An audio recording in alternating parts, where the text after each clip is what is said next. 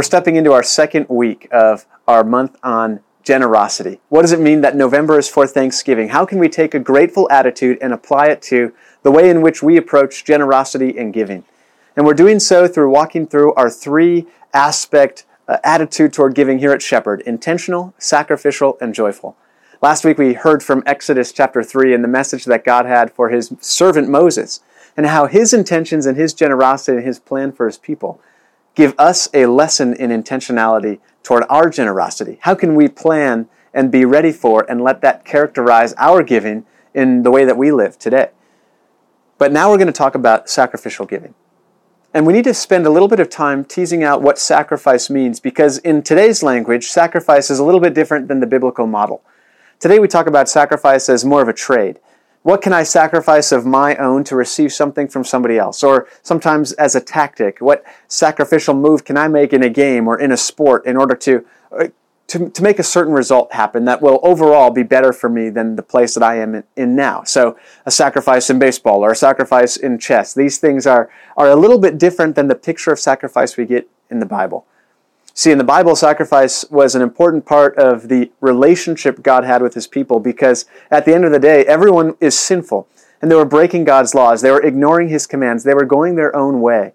And so there was a debt that was owed that could only be paid through sacrifice. But that same sacrifice also contributed not only to the debt that was owed, but it was a participation in making things more right in the world. It was cleansing the people and cleansing the land that they lived in, cleansing their environment.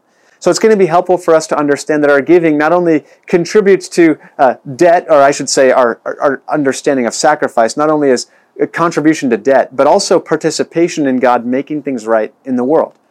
We're going to be hearing from an Old Testament prophet, Malachi, a minor prophet, one of the shortest books, the last book in the Old Testament, and his message to the people of Israel.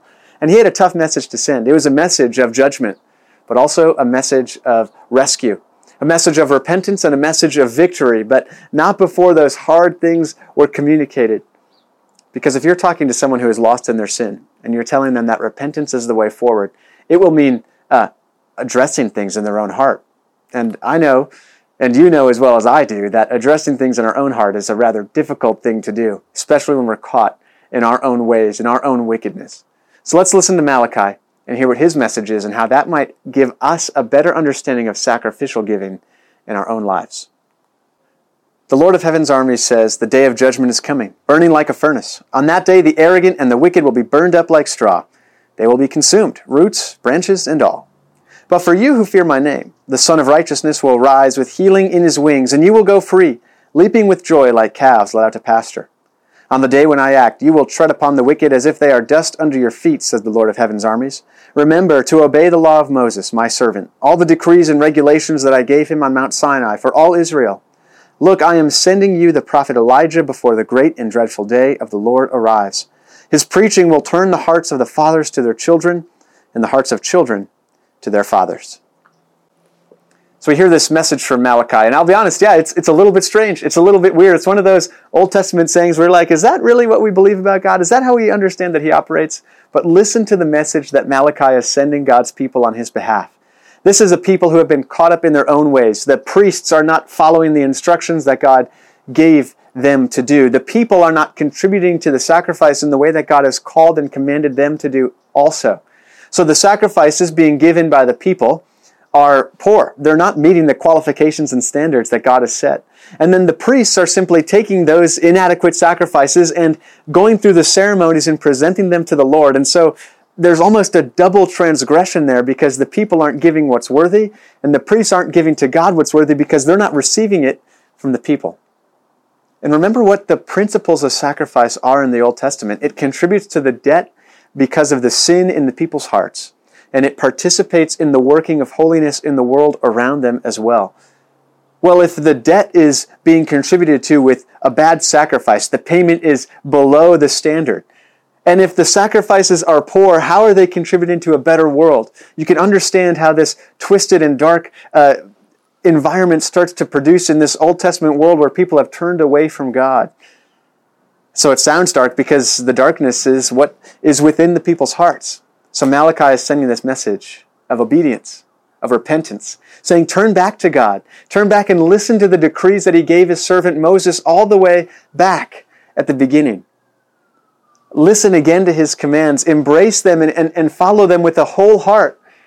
With a heart that is generous, with a heart that is willing and able to do what God has called them to do.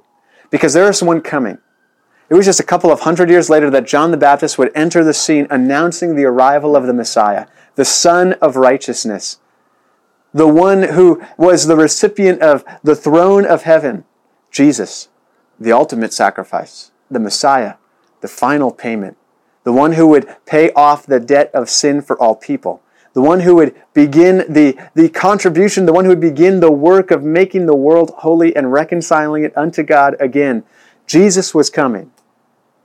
That's the message of Malachi. And that's the message of you and I, because sacrifice in our lives, what does it mean to give sacrificially? Not just to give until it hurts, not just to give because we think it'll contribute to our betterment later, but it's a participation in what God is doing through his church to make the world a better place. And that betterness is in two different ways. On the one hand, the world is better the more that it hears about the message of Jesus. And churches are special places and organizations where that is their primary function. We exist to lead people to follow Jesus. We want people to know what his word is. We want people to experience his love, to come into a relationship with their God.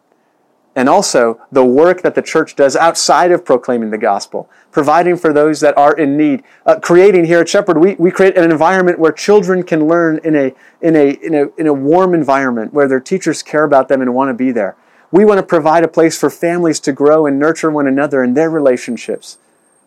We want to serve the community that they might experience God's love through our actions. So as you think about your generosity, and if last week we talked about making a decision about it before it takes place, being intentional, this week we're talking about what it means to take on that mindset that realizes this is an invitation by God to participate in the function of sacrifice. Not that we're sacrificing and paying our debt because Jesus paid all of the debt on the cross, but that he is still working through his gospel in the world. God calls us to participate in his work in the world in many different ways, but one of those ways is through our financial offerings. How can we take on a mindset that recognizes the function of sacrifice through our gifts in the world? Let's pray about that, let's think about that, and let's walk with God in the sacrificial way together. Amen.